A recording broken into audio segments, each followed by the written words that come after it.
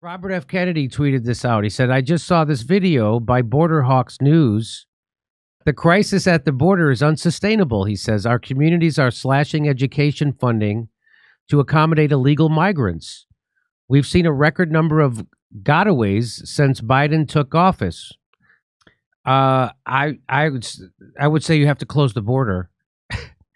That would be the first thing you do. You have to, if you, you know, I think Trump actually said if you can't control your border, you don't have a country. I mean, Right. imagine if that was the border between Palestine and Israel. Did you think they would fucking stand for that?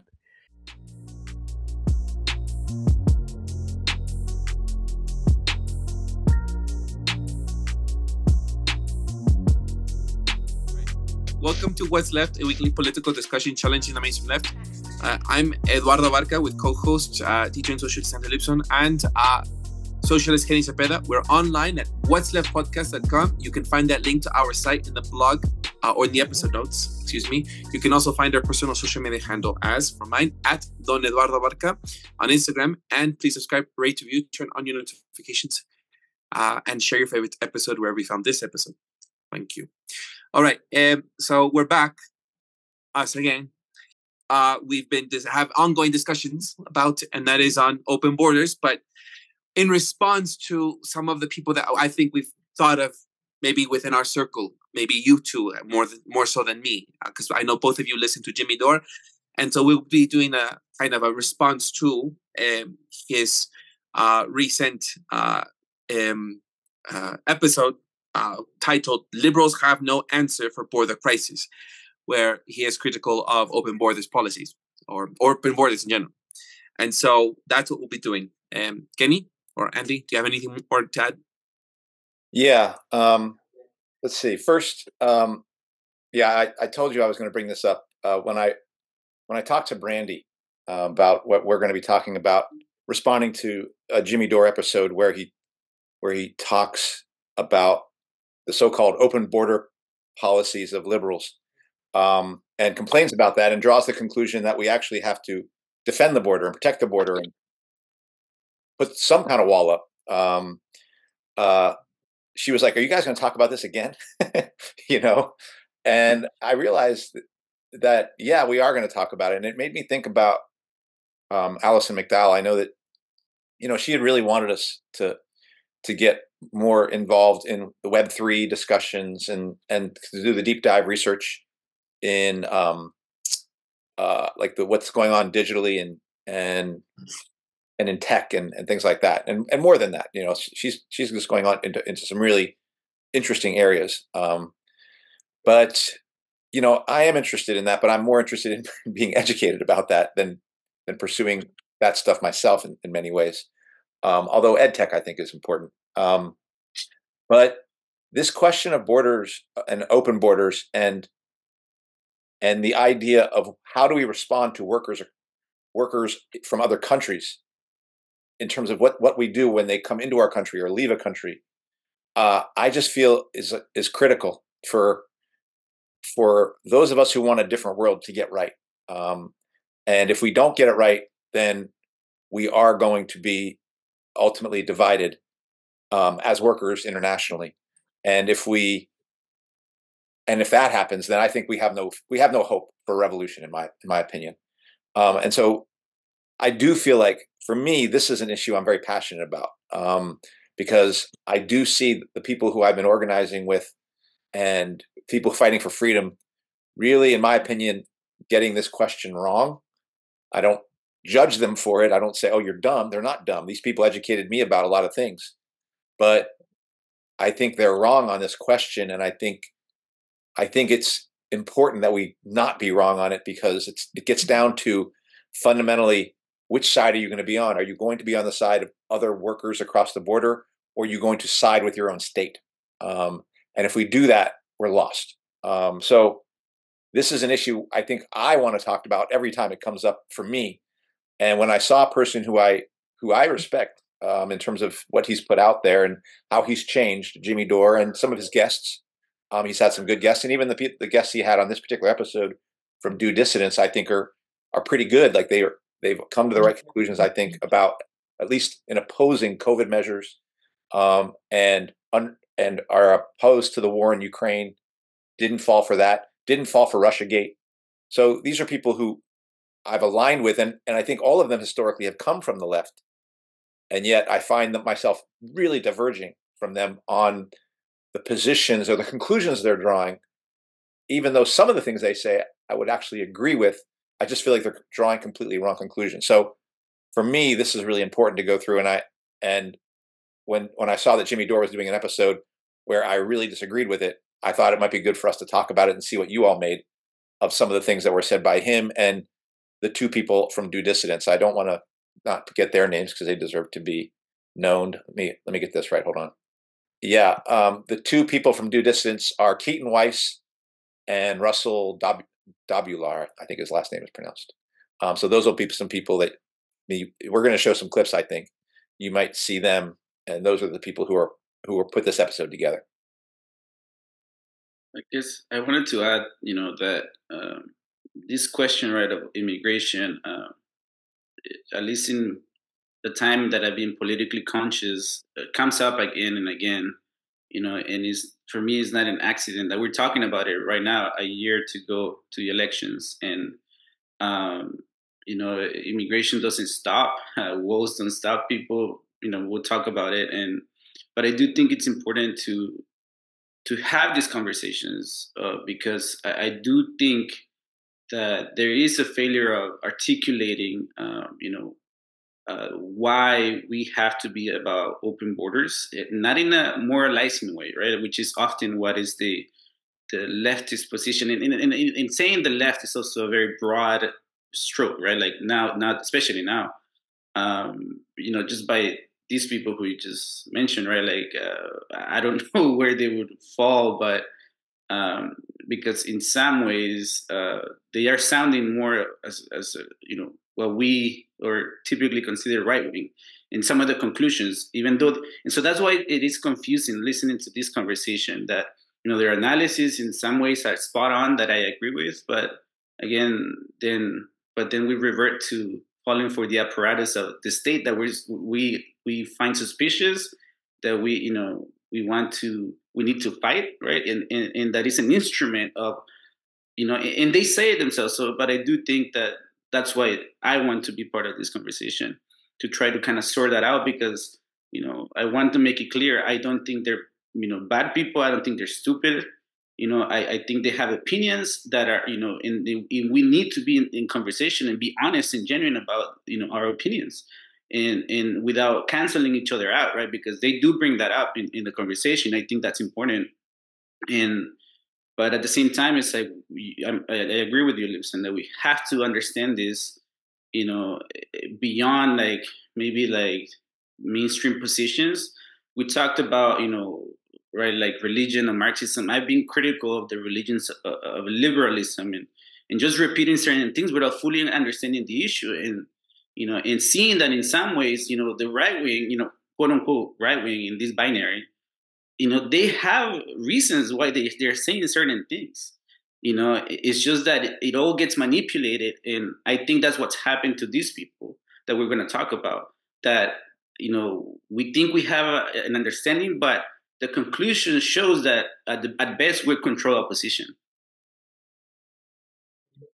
I just want to just quickly add that there's so many angles to look at this. We've explored different angles. There's an economic issue, there's a humanitarian issue, there's a love personal issue around it. There are so many angles to look around it, and I think we can maybe we will discuss a more stronger economic angle here. I'm not sure. Maybe both of you will, but I know that Jimmy Dore, and listening to the episode, thank you both for sharing, and I know both of you watch this consistently. I'm not as constantly as tuned to his episodes and on his channel and or podcast, but I looked at it immediately. I thought, my goodness, the things he is saying to me sound outrageous about certain things, and I don't really think that Biden has open border policies, but we'll go into that further. So let's respond to it. Let's have a response. People who listen to What's Left listen to Jimmy Dore as well.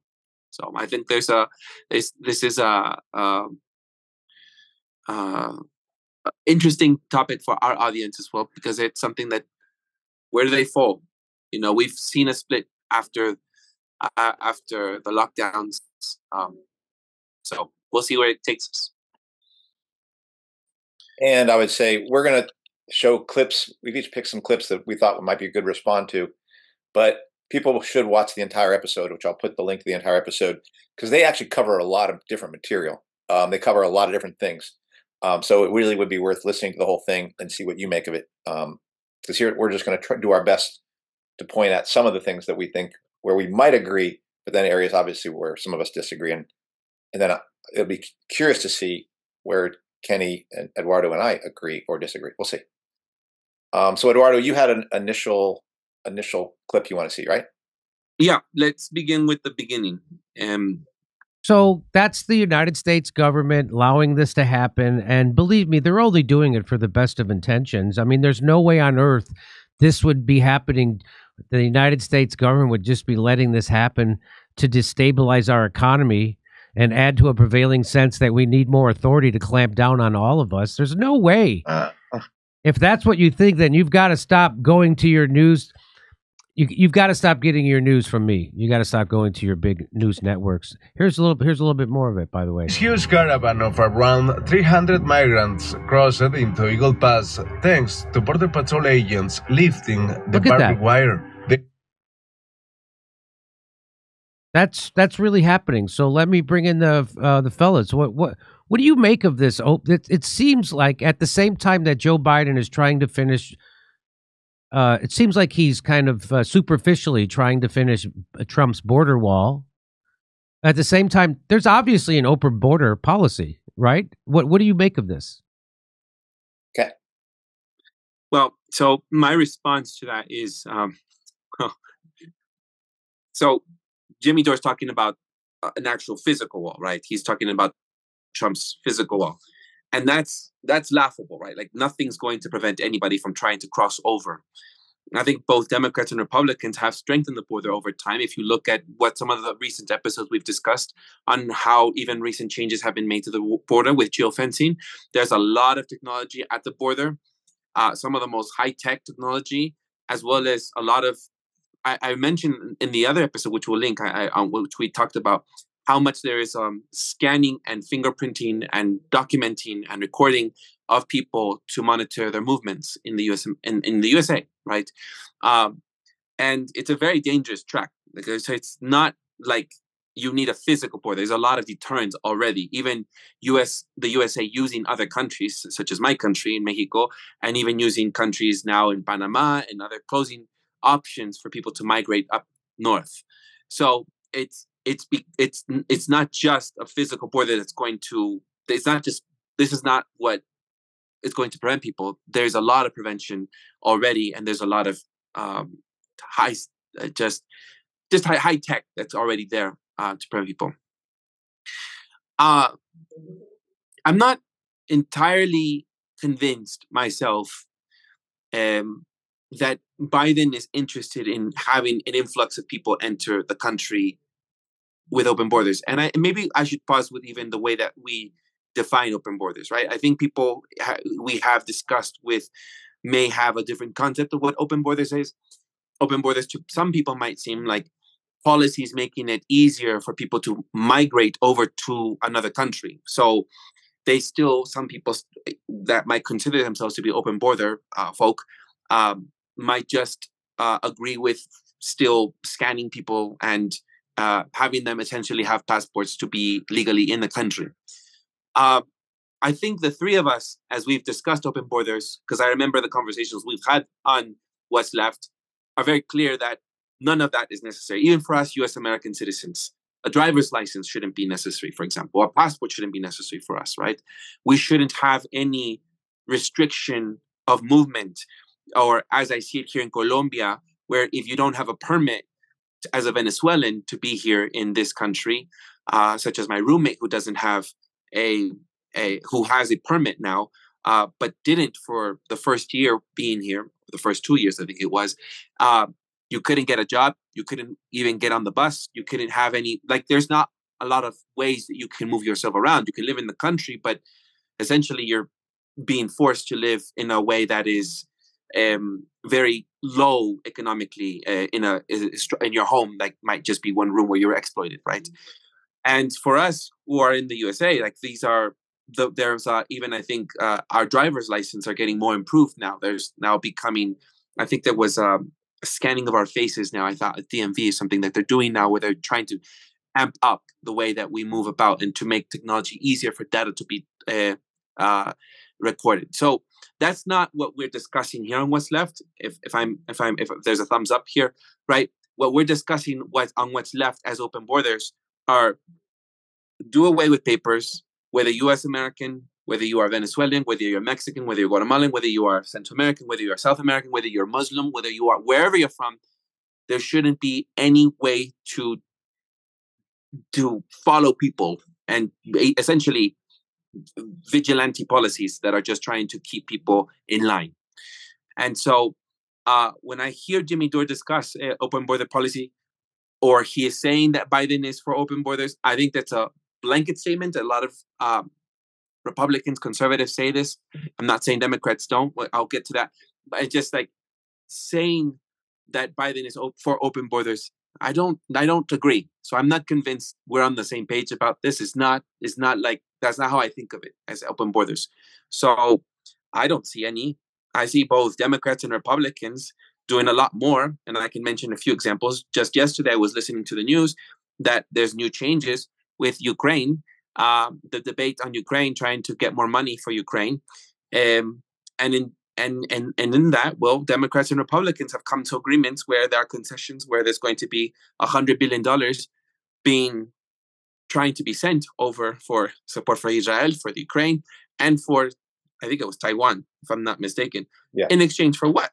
In exchange for proposed mandatory detention for migrants who would be allowed to make a case for asylum. Anybody who is touching U.S. American soil, not that I agree with these policies, but I'm just saying how these things work.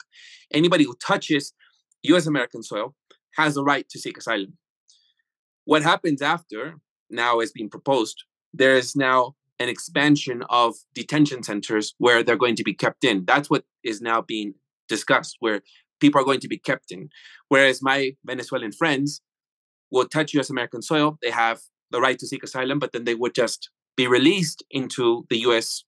American territory, and then they would be called in for a court case, in which they would figure out if they were approved for asylum. Now there are changes. You might not be released. You might just stay in those detention centers until you have your case being seen by a judge in court. Those are now those changes. Another thing, more deportations. Before, in the case of Venezuelans, because I'm very aware, since I'm here in Colombia, by the way, if no one knew this by now, for Venezuelans, if you're going to, if you were deported, it was hard for them to be deported because Venezuela was not receiving them. Now Venezuela is receiving deportations because of negotiations with Venezuela. So now even Venezuelans are being deported back to the home country. So these are new changes that are happening. And it's fast-track deportation process that's currently limited to the border region. Now, this is like not just we're discussing that, but I want to discuss also just one bit. Like there are $330 billion in the past 20 years on agencies that do border enforcement. There's a lot. I don't see that as open borders. I see that as both Democrat and Biden and Trump and even, Obama, I meant to say, Obama, Trump, and Biden policies. Like even before that, like we're talking about 20 years of $330 billion being allocated to the border for border enforcement. And that's still even, I'll just say, it's not even preventing people from crossing. So when people are criticizing Biden, I just don't think Biden nor Trump nor Republican nor Democrat are for open borders. So I think that's why I'm saying I don't know what Jimmy Dore means by that. Now there is a part where we'll see later on where there's a clip, or actually he says it in this one clip, where it's to destabilize the economy. And maybe any of you can discuss further on that. But I just wanted to mention that because even just yesterday in the news, there are changes right now because there are negotiations for more money to Ukraine, right? And so I'm just seeing more of Title 42 pandemic policies that were supposed to be having ended in May continuing, where now you can be expelled and you don't have any reason, you just can expel them, which wasn't the case before the lockdowns, before the pandemic. So I'll leave it there. I don't know if anyone, if you want to make a statement or a comment to that clip. I just wanted to add to some of the things that you mentioned. Being in the community in San Francisco around immigration, this is literally what we did. We helped people who were seeking asylum, that were, allowed into the country, quote unquote, right? Like physically, right? That's one thing. But there are borders that follow these people, right? Like you can be physically in this space, but this is not different than the vaccine passport thing that happened during COVID, because a lot of these people come into the country and their cases took like a year and a half to be heard. In that period, they're not allowed to work legally. Not all of them. Some people do. Some people get an exemption, but very few do.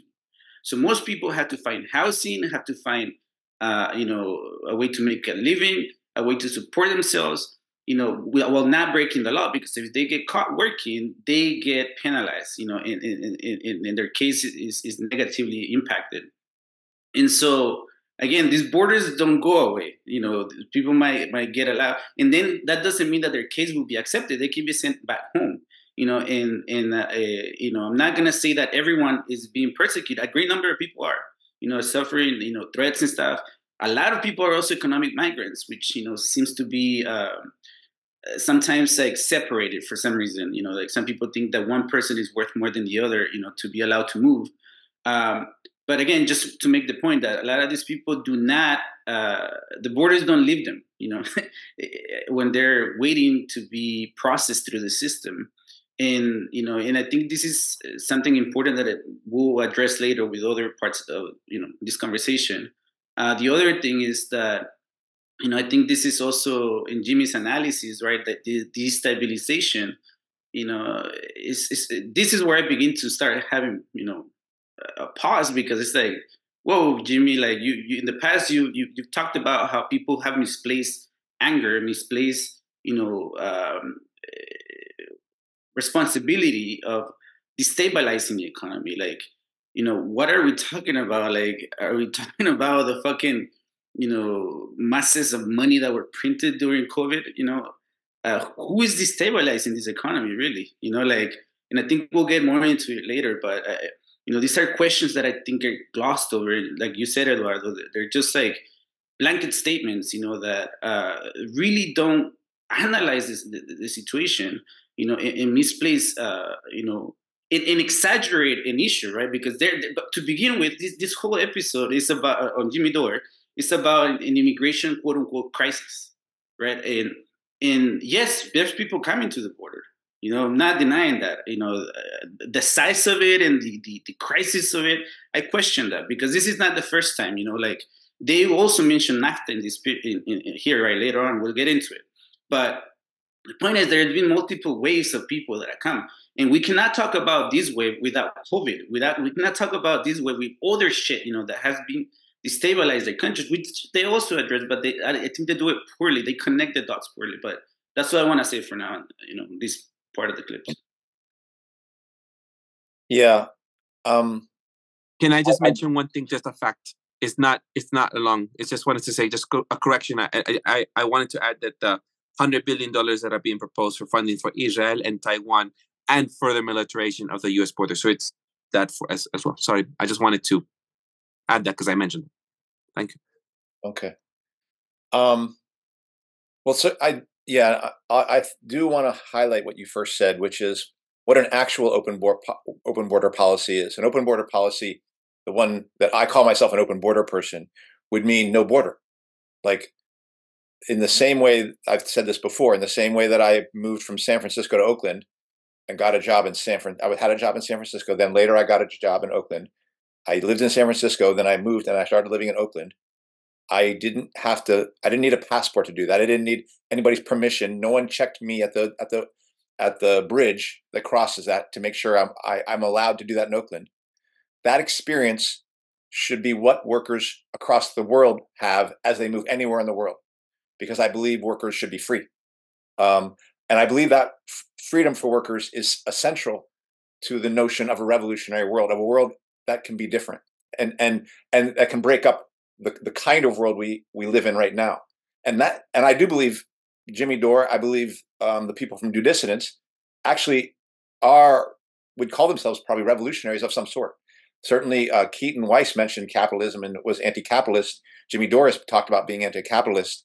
So if you are against capitalism, then you have to be for, I do believe you have to be for the freedom of workers to move anywhere they want and they'll ultimately organize with each other. That's the solution, rather than separate each other. And they mention that. They mention how these price policies are divisive.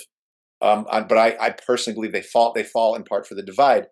But it's not just open border because we need working class internationalism. It's also open border because any border that's placed there, any restriction that's placed there, is going to accrue and in favor of the state that controls us right now. And that's what we have right now. We like you said, Eduardo, there's no open border from the Democrats and Republicans. They have different ideas of how workers' movements will be controlled. Not that big of a difference, but slight differences. And so anytime you call for putting up a wall, or for even monitoring a border, or for monitoring workers' movements, you are empowering the state, the same state that I know Jimmy Dore says, I'm pretty sure he hates, and wants to dismantle. So his position is contradictory. You can't call for the building of a border, because the building of a border is going to be monitored by a state, and it's going to be monitored by a state to attack workers on one end or the other. And this gets me to the question of destabilizing the economy. I'm not sure I would say it's destabilizing the economy, but I do think there's accuracy in this part. That I do think that the capitalist class in the United States has been worried about what's happening to wage pressure from the difficulties of finding workers. And in fact, they're also finding difficulties in putting people in their military. And I know that I have heard actually that there is a program within the military to get more people, the idea of getting your papers from joining the U.S. military. So in the same way that the U.S. ruling class will use people who are from other countries, so-called illegal immigrants who haven't come here legally via some kind of process. And again, that legally means the state tells you where you can go. Those people are going to be encouraged to either go to the military or, find a low-wage job, or find a job that right now capitalists are struggling to find, being able to pay U.S. workers a wage that they want to pay them, which is a lower wage. So I do think he's right in saying the capitalists, and then maybe he's even thinking the Democratic Party are using. I don't think it's the Democrats. I think the capitalist class uses the border is not there to keep workers out. The border in part is there to define who we are all penned in. Those citizens, we're all penned in here and are told, oh, this is our country. This is a country that's good for us, to build nationalism for us, to make us think that our state is our friend. That's number one. But it's basically a prison for us, that we can get exploited within that prison. But it's not quite a prison in this regard. That border is important to the capitalists because they actually want to control the flow of workers in any direction. So sometimes they're going to keep workers out, and under certain economic conditions, they're going to keep workers out, and they're going to monitor that wall more tightly, or not. Other times they're going to let them in. Ronald Reagan basically had a guest worker program and then gave amnesty to all those guest workers back in the 80s. I can't remember exactly what the reason was for, but I'm sure it was for the needs of capital at the time, in terms of laborers and things like that. So that what he's misunderstanding is that this border wall was never meant to protect workers. It's meant to basically allow the capitalists to control the flow of workers. It's meant to keep us in prison, to keep us down, to make sure we are monitored one way or the other. And so anytime you say about building a wall, you're basically you're handing over your freedom to the state that has no interest in preserving or protecting those freedoms. So that's what I would say about that. there might be something to that destabilization thing, but that's the reason a border exists. It exists to allow capitalists to control the flow of workers either way. So to tell the capitalists then, oh, please build a wall, you're basically handing over your freedoms to them. And that nothing good will come of that, as he knows, I think. I think that if anything, the influx of labor that might be, that is allowed in, it actually stabilizes for the capitalist class, the ability to exploit workers, like you said, because if you read the Wall Street Journal, they've been talking for months and maybe over a year about, the strong labor market and that as a bad thing, for the capitalists, and so, and also I wanted to add that the border as we know it today, it hasn't existed. It really started taking shape in the 90s with NAFTA, as economic liberalization took root in Mexico with Gortari, and Mexico was paraded as the the symbol of globalization, in the future, and the promise of capitalism as the Soviet Union collapsed. And so Clinton started taking, building walls and making it harder on people, as well as they attacked, social services for people here in this country. They went after, Social Security benefits, for unemployed people. They actually started squeezing mothers, asked for mothers to go to work, if they wanted any sort of benefits. And they started criminalizing people. So all this was worked in concert. This is also when Biden was introducing those bills to criminalize people. That the world that we live today started taking more shape in that period, and they knew it, and they started building the walls. And today it's just a continuation. And what we're talking about today is, to me, is a, it's once again, this is coming up once again. This is not, to me, it's not new.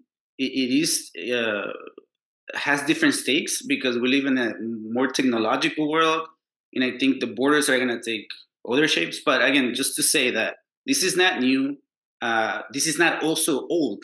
Before the 90s, the U.S. border was a revolving door. People could come and go, and people didn't want to stay here. Mexican workers didn't want to. They would come here, work for a while, and then go home. But when they closed the borders, they basically said, "Oh, you have to choose. You either you stay or you go, because otherwise you're going to die on the crossing." Oh, Eduardo, you want to final comment? Then I just want to add the fact that I'm a child of parents that were granted amnesty. Both my parents are U.S. American citizens, and they had to.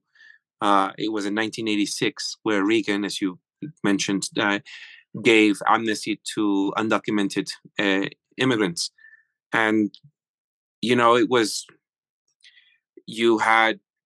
was very hard because if you did something, you had a record or something, because not all of my family members who applied received it because of something they did when they were an adolescent, or if they had a mark on their record, or if they, anything that they did that was irredeemable, you were not allowed to have amnesty. But about 3 million people were granted amnesty by Reagan, a conservative, and it was good for, as you said, it was good for the economy.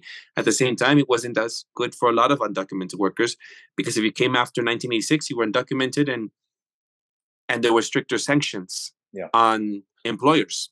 So that's why, even as Kenny knows, because I've shared this with Kenny, and even he knows just on his own experience with working with undocumented workers, that if you try to apply for a job, you need to have permits, you need to have a social security number, you need to have all kinds of paper legalities, like you need to have a bunch of things. All of that came out of the amnesty as well, because it was one thing, to give amnesty, was another thing to crack down on employers. Now it's not about employers. It falls onto workers. If you're not having the right paperwork, then you're going to be punished for it. Anyhow, that's all I want to add to that. And I guess a question I have, and maybe we can add something I just started thinking about. How does this connect to the 90s? Where they started clamping down, because this is a preamble to further and further clamping down in a more intense war on workers on all sides, because that is when the American jobs that started leaving the country accelerated, right? Like, and this is a beef that, quote unquote, right wingers have, and there is validity to that. It's just that, again, who is really your enemy here? Yeah. Mm-hmm. No, I don't have an answer to that, but I believe you're probably right that there's a continuation between the Reagan policies Reagan had in the 80s to what Clinton does in the 90s. But I don't know what that is. Kenny, do you want to tell us what you think we should look at? Can I mention one more thing? I'm so sorry. Can I mention one more thing? This whole idea of giving some workers legality to be in the country versus other workers, it's just like, even I feel, with my parents and then people coming after 1986, it puts workers against workers. Yeah. I have seen some of my family members who have been given amnesty criticize undocumented immigrants because they didn't do it the right way or the legal way. I mean, that's the same thing with Cubans. Recently, they were taken off. They could be here. I'm saying here like I'm in the USA, but I'm in Colombia. But they could be in the USA for a year. Cubans can be in the USA for a year, and they're given residency. They're given some sort of legality to be in the country over other immigrants like Mexicans, Venezuelans, and Guatemalans. You're not given that kind of right. So it just pits other workers against other workers, where they should be given. Everyone should just have no one should be undocumented. Everyone should just be working or doing as they please and continuing. But this whole idea of some people get something or other people is just, yeah. So the next clip I have, and I think it's going to transition smoothly, 640 to 846. So it's a little longer, but so okay. 640 to 846. And here in New York City, you may have heard, they just announced budget cuts because they're sending immigrants here. And we have a shelter law that anyone who needs shelter must be provided shelter by law.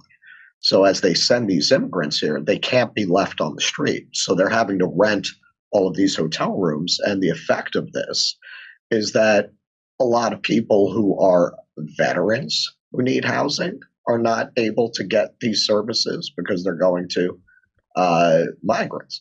Now, this is not in any way to say bad migrants. In the end, it's always the same story. It's the owners and the capitalist class pitting desperate people against each other for scraps while they ride off with the money. But the left needs to find a position that is not anyone who's against this is a racist. That is not a position. And frankly, whether sure, it's politically convenient.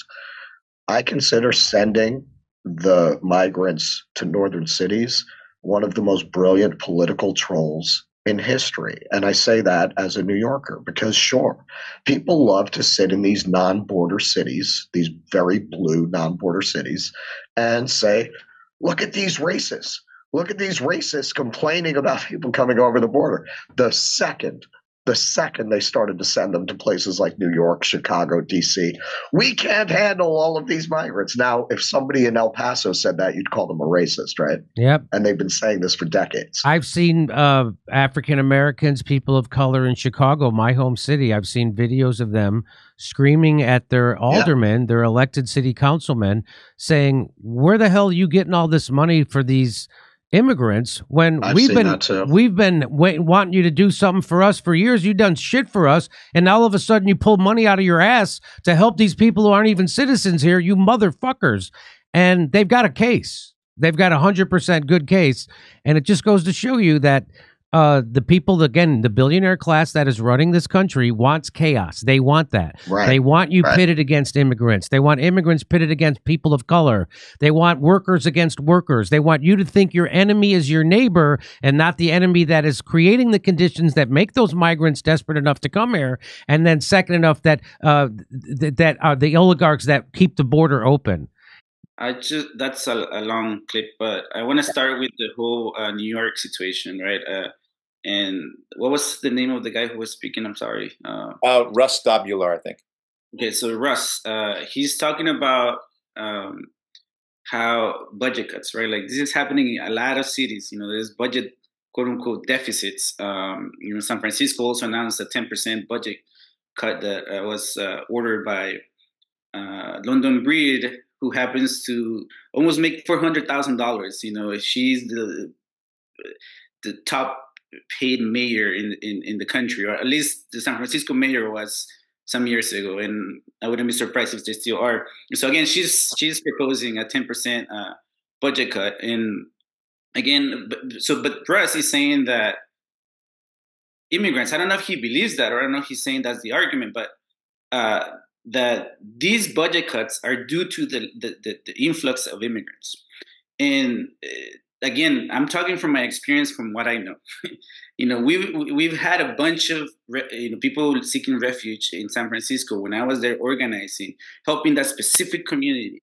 Because again, borders do not abandon them. Getting housing, getting a job, going to school, all these things are really hard. Because they're not allowed to do so. So they're allowed to exist here without having access to the basic necessities of life, and it's nearly impossible. They live in squalid conditions. And the city actually did not. I don't know New York, but my guess is that Russ is overstating how much immigrants are taking resources, right? Because that is the beef, and I think that's often what gets highlighted, right? Like that immigrants are taking something. Immigrants are not taking shit. Like, if for anything, we're talking about crumbs. Like, we're talking about. We're not talking about Ukraine, right? The money that's going there.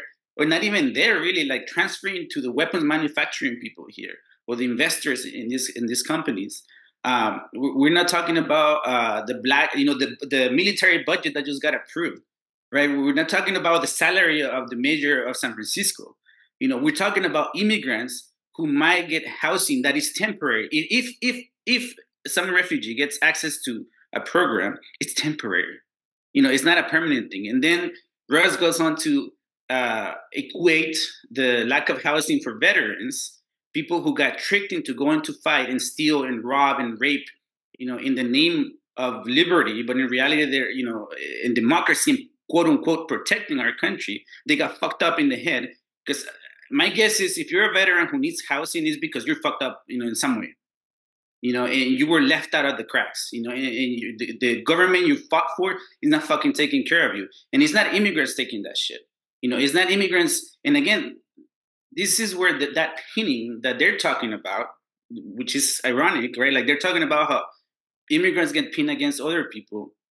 But they're adopting this same analogy, these same arguments that are absurd. The conversation shouldn't be about these crimes. It should be about, why are we still giving Israel so much, money? Why are we still, where is our tax money, going? Why are we getting taxed so much? Why do I have to continue to give my hard-earned money? Why do I get taxed on the money that I earn? What then I get taxed on what I buy, and on and on and on and on, and so again, there's some misplaced anger, and this argument is really short. It falls super short. Like veterans are not on the streets because immigrants are here. Veterans are on the streets because they're just replaceable. They don't give a shit about them. Like there are people that were just used as pawns and cannon fodder, and put in a meat grinder, and brainwash, some of them. So there's some believers, but whatever. The point is that I think that's an irresponsible thing to do, in a way where I hope that they can see that, their argument is not logical, really, to me. Yeah, I mean, I would agree that the idea that the same empire that fucked up its own so-called own citizens through the war, and there's so much homelessness among a major part of the homeless population are veterans of wars of empire, are their victims of this empire, of the state, of the U.S. state. And they also talk about this, how many of the people who are migrating from those countries of Ecuador and Guatemala and Venezuela are themselves victim of that same empire. So the soldier that's sent to kill those people over there are victims of this empire. And then the people who actually countries are destroyed and economies are destroyed by that same empire are also victims of this empire.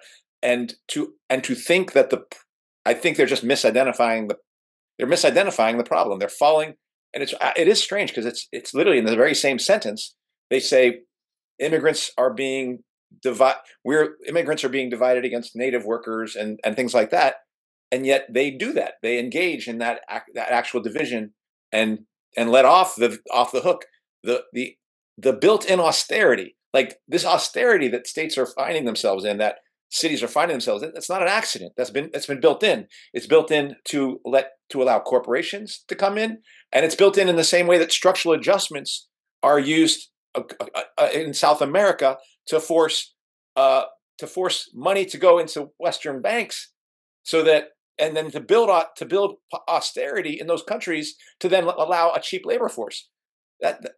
Our cities are being structurally adjusted in the same way. So this is part of a policy of built-in poverty and increased impoverishment. Now, I want to be clear. I no longer, and I think I used to believe we would fight to have the state, get some part of those state coffers. I don't believe that anymore. Like, I'm not interested in a rebuilt state that can pay for workers what they need, or immigrants what they need. I don't believe in that. I think we need a revolution to get anything that's like justice. So I don't bother with that. But in that logic, that the people who are playing us and playing immigrants and playing native workers, it's not immigrants making this problem at all. It is literally fighting over the crumbs, and that's kind of what they're engaging in. And secondly, I mean, again, I'd have to go back to some of these numbers, but I remember seeing some things in California that basically, because illegal immigrants, paid sales tax on everything, they actually, the belief was that actually they paid way more into the system as a group than they took out of it in terms of ensemble. And this idea of the immigrant who's just getting over on people is the same thing as what Reagan was talking about when they said of the welfare queen who's getting over on people, and like all these people on welfare getting over. It's the same. It is the same lie that is used to justify the state allowing people to become more and more in misery, and more and more poor, and then using this divide to deflect from who's really responsible. The area I do agree with him on is the hypocrisy of liberals. Liberals aren't for open borders, and at the same time, they're going to accuse Democrat or Republicans of racism when they themselves have the very same racism. Like, I don't know if I would say racism fuels the desire of either conservatives to have, when they say they want to build a wall, or when liberals say, well, we want an orderly queue, allowing the state to control that. I do believe racism plays a role in all this, because the idea that 300 people crossing under a gate can be some sort of giant like invasion. Race features into that, or some notion of a different kind of people who are coming in, a different kind of culture, and they're going to take our culture. I believe that kind of idea animates some of the thoughts of the people who are on the show. Would I call that racism? Maybe. I don't know. I would just say it's a kind of, I think nativism is another term for that, but it's just, I would just say it's not internationalism.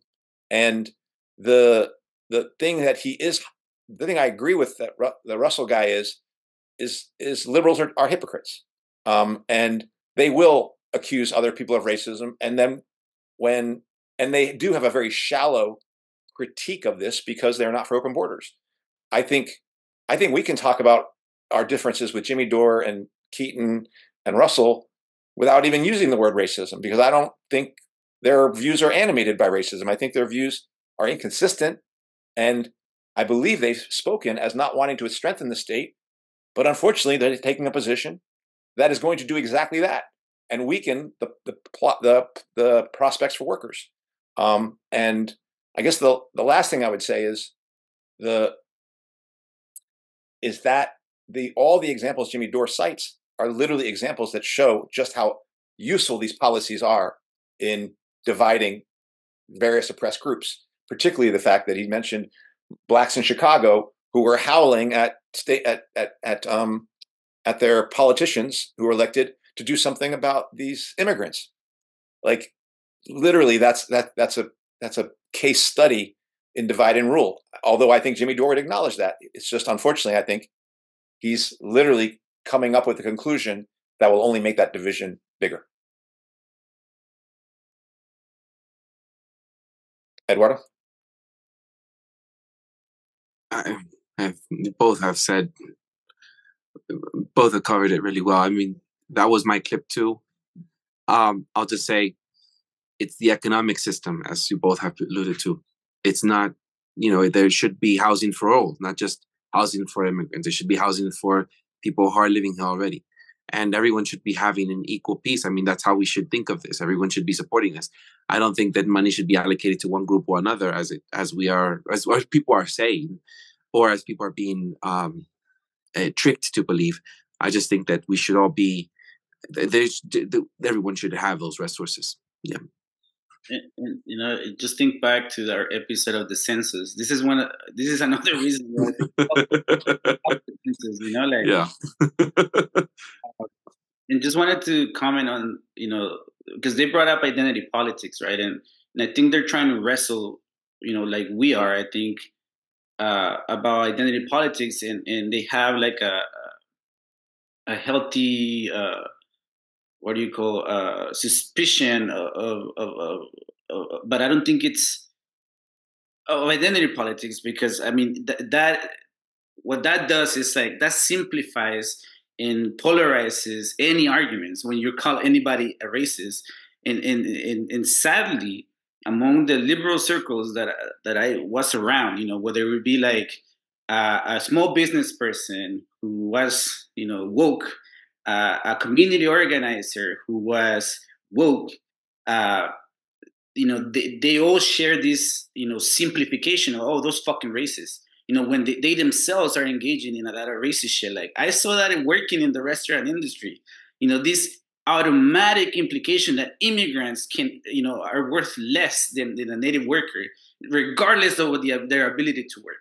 And don't tell me that's fucking not racist. Like, they're calling someone at the border who's seen a bunch of people crossing, like just simply racist, when, like, I think Russ makes that argument later, but it can be understandable, right? Like, it's shocking to certain people, and that is again captured by the Republicans, right? And made into this fucking game of tossing immigrants to each other, in order to add fuel to this fucking binary, and like, oh, you deal with it, and then the people who feel attacked in some way, like at the borders maybe, but see, the Trump-like people, right, speaking and showing up for them when everyone else, is talking shit. You're racist. You fucking racist. When again, I think they talk about it in the show, or somewhere else, whatever. The point is that the biggest number of poor people in America is white. It's not black. In proportions, we could talk about different things. But again, fucking statistics, right? You can show anything you want. But the biggest number of poor people in America is white. And what do liberals have for them? Fuck you. You fucking racist. So where the fuck are they going to go? This is, something, there is no political space for them. There is not even a conversation for them. There is only contempt. There is the attitude of Hillary Clinton, right? Calling them deplorables. And it's crazy because, then you get so-called radicals like fucking, what was that dude? Jon Stewart, right? Licking, and Jimmy Dore talks about that. He calls it a tongue bath, that he gave to Hillary Clinton and Condoleezza Rice, right? Two powerful women, a black and a white woman, fucking, Secretary of States, ambassadors of fucking death, right? And again, but he is the woke, the reasonable, the civil, that's the other thing, right? Like, that is implicit in identity politics and using that rhetoric that you're educated, that you're civilized, that that you're progressive, and everyone else who does not speak this fucking language is a backwards, racist piece of shit, deplorable. And so I agree that, they're trying. We have to account for that, and this is why, right? Like a lot of people on the left or whatever liberals, they are unable to understand why someone like Trump was able to, have the appeal that he does, and he's still fucking there, right? Like regardless, because again, when you're getting screwed up just like everyone else, but you have no political, so much about representation, right? There's no one speaking on your behalf, but there's someone who maybe says some shit that is outlandish, but it's different. Oh, this guy makes more sense. Like this guy is not speaking in a condescending tone to me. This guy is not thinking that I'm stupid. This guy might be, for me, or at the very least, break this shit up. And so that's what I read, but it's impossible, right? That this is where we get Russiagate, and every fucking educated person that I talked to was unable to even have a conversation about that, and so on and so on, and COVID vaccine and any topic really. And so I do see this effort, right, in Russell and these people having this conversation that identity policy is a massive issue that contributes to this dynamic that we have going on. Yeah. Let me go to this. I think this will be our last clip, and I'm hoping this is the one I can do, because I think it'll start to speak to what I hope are some solutions other than building walls. Wages, because there's been strikes. There's been lots of wildcat strikes. There's been a union that got formed on Staten Island at Amazon. They don't want that shit happening. Right. We just had a union win for the UAW. They can't have this. They can't abide by this. And so that's why that border is wide open. And if you don't think that's why the border is wide open, you're a chump and a sucker of the billionaire class, and you're being manipulated by professional managerial class language of racism, and you're mean to immigrants. The meanest thing to immigrant is that the United States policy creates these people who are desperate enough to come here, right? So maybe if we stopped overthrowing their fucking governments and we stopped implementing the drug war, maybe they wouldn't want to come here and they wouldn't be so desperate in the first place. By the way, NAFTA cut the legs out from underneath rural farmers in Mexico. And turned it over to big agribusiness, right? So these are the policies of the billionaire class that is creating this crisis. And then, of course, you turn on your neighbor, you turn on someone lower on the economic ladder than you, like an immigrant, right? Because I think he brought up UAW, and I think what you heard in that are a lot of things we would agree with in terms of the divide and rule. Those are the things. But he brought up UAW, and he brought up the fact that these workers are being brought in to scuttle a labor movement that might be developing. He's right. That's what the capitalists will do. That's why the border exists. If labor gets its act together, which I still believe that labor movement is in a desperate condition, and I think I will not even know if I would call the UAW thing a victory in the way that people are talking about it, because I think it agreed to several concessions that I think are going to allow the continued automation of that industry that are going to ruin auto workers in the long run. And in saying that, I want to say two things. First off, when we talk about workers losing jobs in this country, it's not immigrants taking your job. Most of the jobs we talk about are being taken by robots. Most of them are being taken by automation. And that's all about data collection. That's all about technology. That's all about continuing to support the capitalist efficiency process.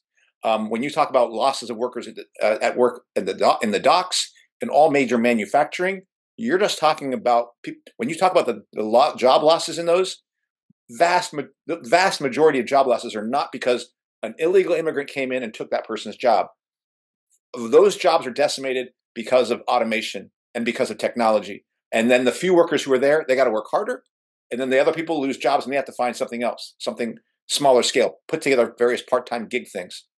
And that's even more on the horizon when you look at these robots being built that are going to be replacing Amazon workers in places. And already you can see robots swimming around all over Amazon warehouses. And it's going to be part of the process that they're going to replace teachers.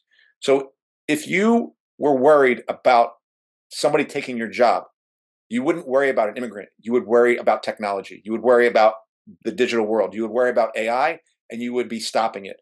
That is the future that is going to dismantle the world for all of us. It is literally not an immigrant. To think that an immigrant is taking your job is literally missing the point. But if you did have immigrants being brought to take down your union, there's a long history of those sorts of things being done, of Irish workers being brought in or Black workers being brought in. The answer to that, we already have the answer to that. You unionize those folks. You organize with them. The labor movement in this country was built by immigrants, was made by immigrants. In fact, part of the anti-immigrant laws were to attack the people who were organizing those initial labor movements. If you go back to the Haymarket Martyrs and the Haymarket riots, most of those people were immigrants. And so this labor movement was built by immigrants. It will continue to be fed with immigrants who want to fight for a different kind of world, just like Native workers do. The answer to how you fight bosses using other workers trying to take your thing apart is to meet those other workers, greet those other workers, and organize those other workers. That's it. If you try to find an answer that means keep those folks out while I keep mine, then your boss is strengthened. There's no way that you can't find an answer that way that does not strengthen your boss or weaken you, because for the working class, there's only one answer, which is we must come together across national boundaries that exist, ultimately take down those national boundaries, remove them, and just have a world run by an international working class who are free to move anywhere they damn well please.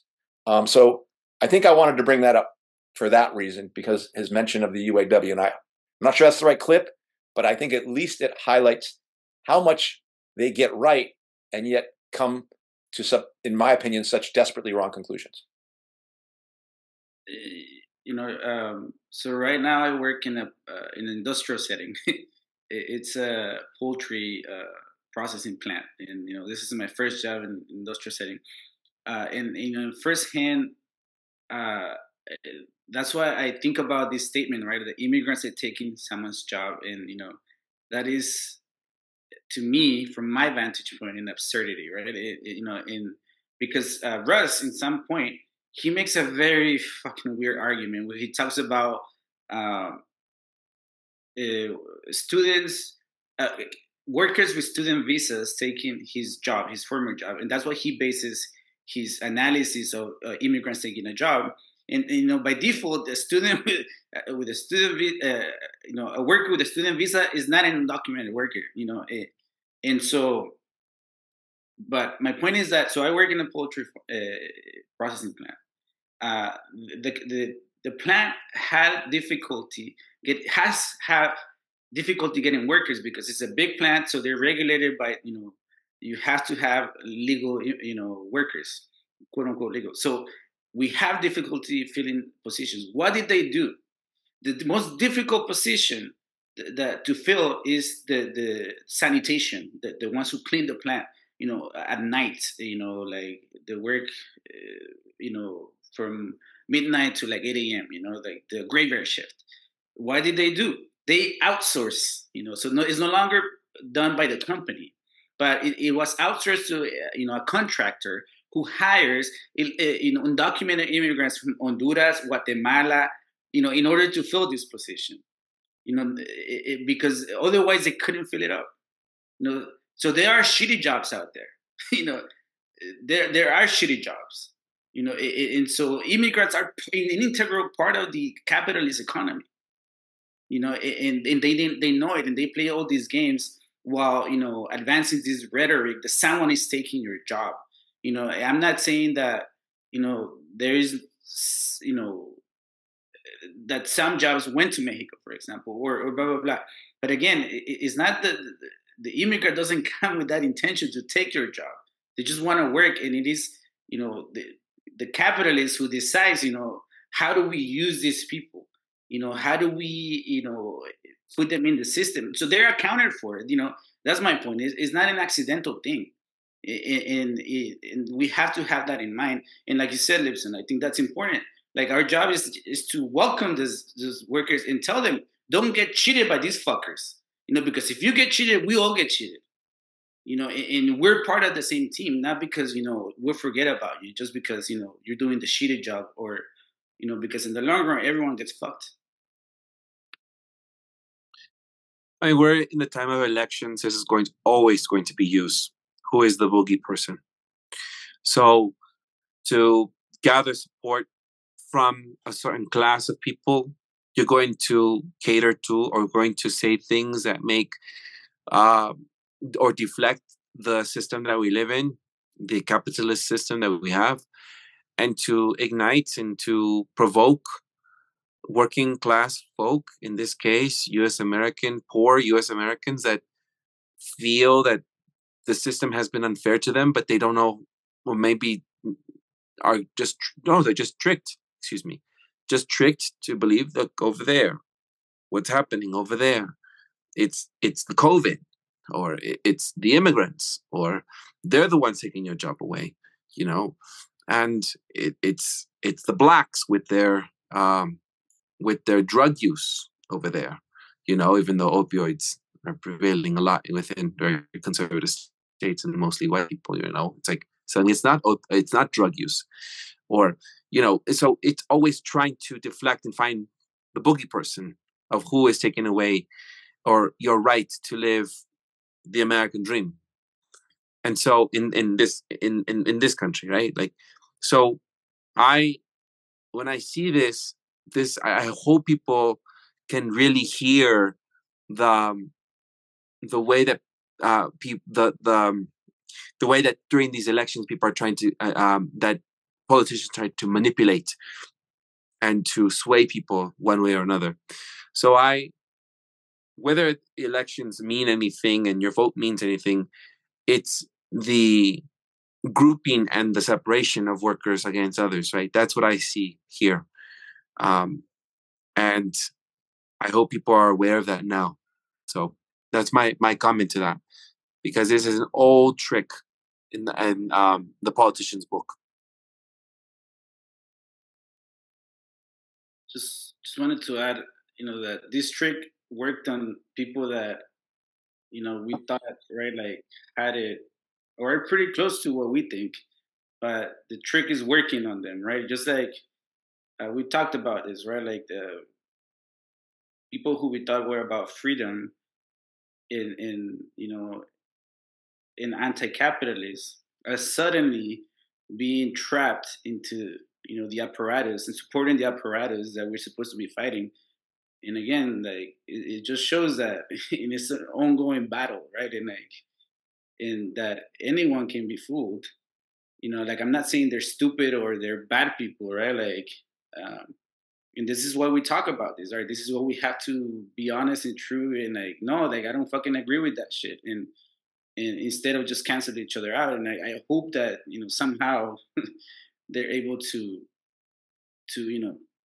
recapacitate and rethink shit, because I don't think this is just a Jimmy Dore or Russell or the other guy thing, because I've been seeing that process happening in liberal cities, like of anti-immigrant, like like, oh shit, this is where we're going right now, and in that process is not unrelated to the shit that we were fighting during COVID, right? The tracking, the geofencing, that you're supposed to be there. And again, that story of the people that I've encountered, looking for refuge in San Francisco, in the Bay Area, it's not a story. That's why I don't talk about just moralizing about someone else. This is a story that is coming close to home, because we're talking about geofencing of everyone and deciding whether you belong somewhere or you're allowed to do something or you're not. In a world where there, I invite people to read Fabio Vighi. There is more articles that he's produced. The capitalist economy is going through a transition, and it has to have these safety measures to protect the system in place, to deal with the administration that is going to come in. And like, again, fucking AI just came into the picture, right, for the masses. And we don't yet know the depths of disruption that's going to cause, and you think you're a fucking professional, you think your intellectual labor is going to fucking save you, I would invite you to think about it. Yeah. And what I've appreciated about Jimmy Dore and people like Kim Iverson is I've seen them become more radical in the last few years. I've seen them, embrace the conspiracy theories that I rejected myself many years ago, and they are now coming to look at 9/11 and COVID and things maybe haven't come to the full conclusions I have, but they're moving in that direction. And I do think that Jimmy Dore has said we need a revolution. You can't have, in my opinion, we will not have a revolution and keep borders. We will not have a revolution and allow the state to continue to tell workers where they can go. And that's what borders are really about. There will need to be open borders, not the bullshit liberal open borders. They're not open borders, like Eduardo said, but the end to national borders for workers. And in the same way that capitalists have in the past, although they're not going to do that as much now because we're seeing them competition more, allowed the free flow of capital across those borders, but not allowed workers to do it. No, working class revolution means workers can move anywhere they damn well please, anywhere, and that's a revolutionary world that I think Jimmy Dore, I would think, would want. You're not going to get there by calling for borders, and you're not going to get to police those borders. Those borders are going to be policed by the state, and they're going to be armed by the state, and they're going to be technologically supported by the state, and all that technology they use at the border is going to be used at home and on native workers. I think I'm also thinking this is where, and I don't know if this is a chicken or egg thing. I do see again, this is where RFK Jr.'s positions and his running has weakened our side. We are falling again for politics of division. I mean, the guy is good on some things, I suppose, but man, his running, I think, has really created a lot of confusion for people on some political questions. And I know Jimmy Dore can't stand his RFK Jr.'s position on Israel and Palestine, but I think he's kind of falling for it here on the border stuff.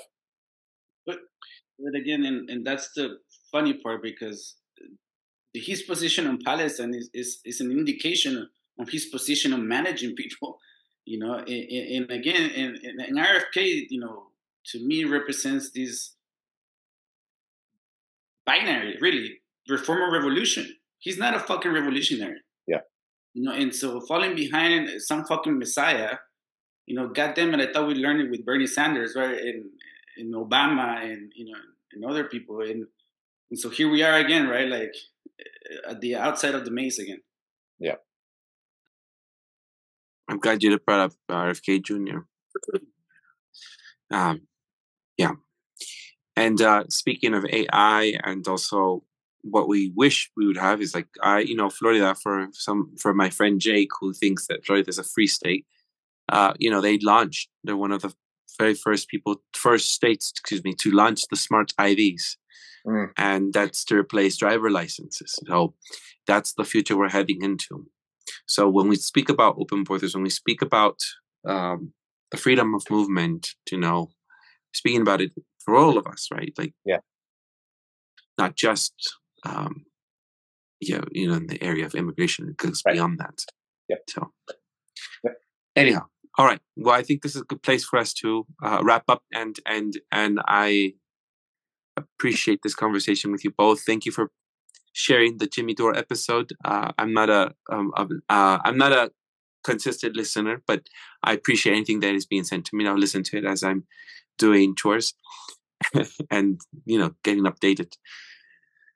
Right. That doesn't. And Eduardo, I should have said it earlier, I'm just glad to have you back. It's nice. It's always nice to see you return to our episodes, because it makes everything feel more like home again. So I know that you're going to be still mostly here, but sometimes out. But I look forward to the day where I can know every week you're going to be here, because I definitely.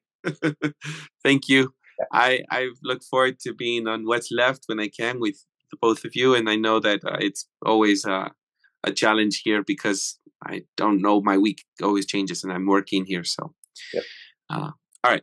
So, yeah, I think I'm not sure when I'll be back from Colombia, but I've been here since October, and I'm spending the winter here and the festivities. So we'll see what happens. I'm a little homesick. I wish during this time I'd usually go back to my home country, Mexico.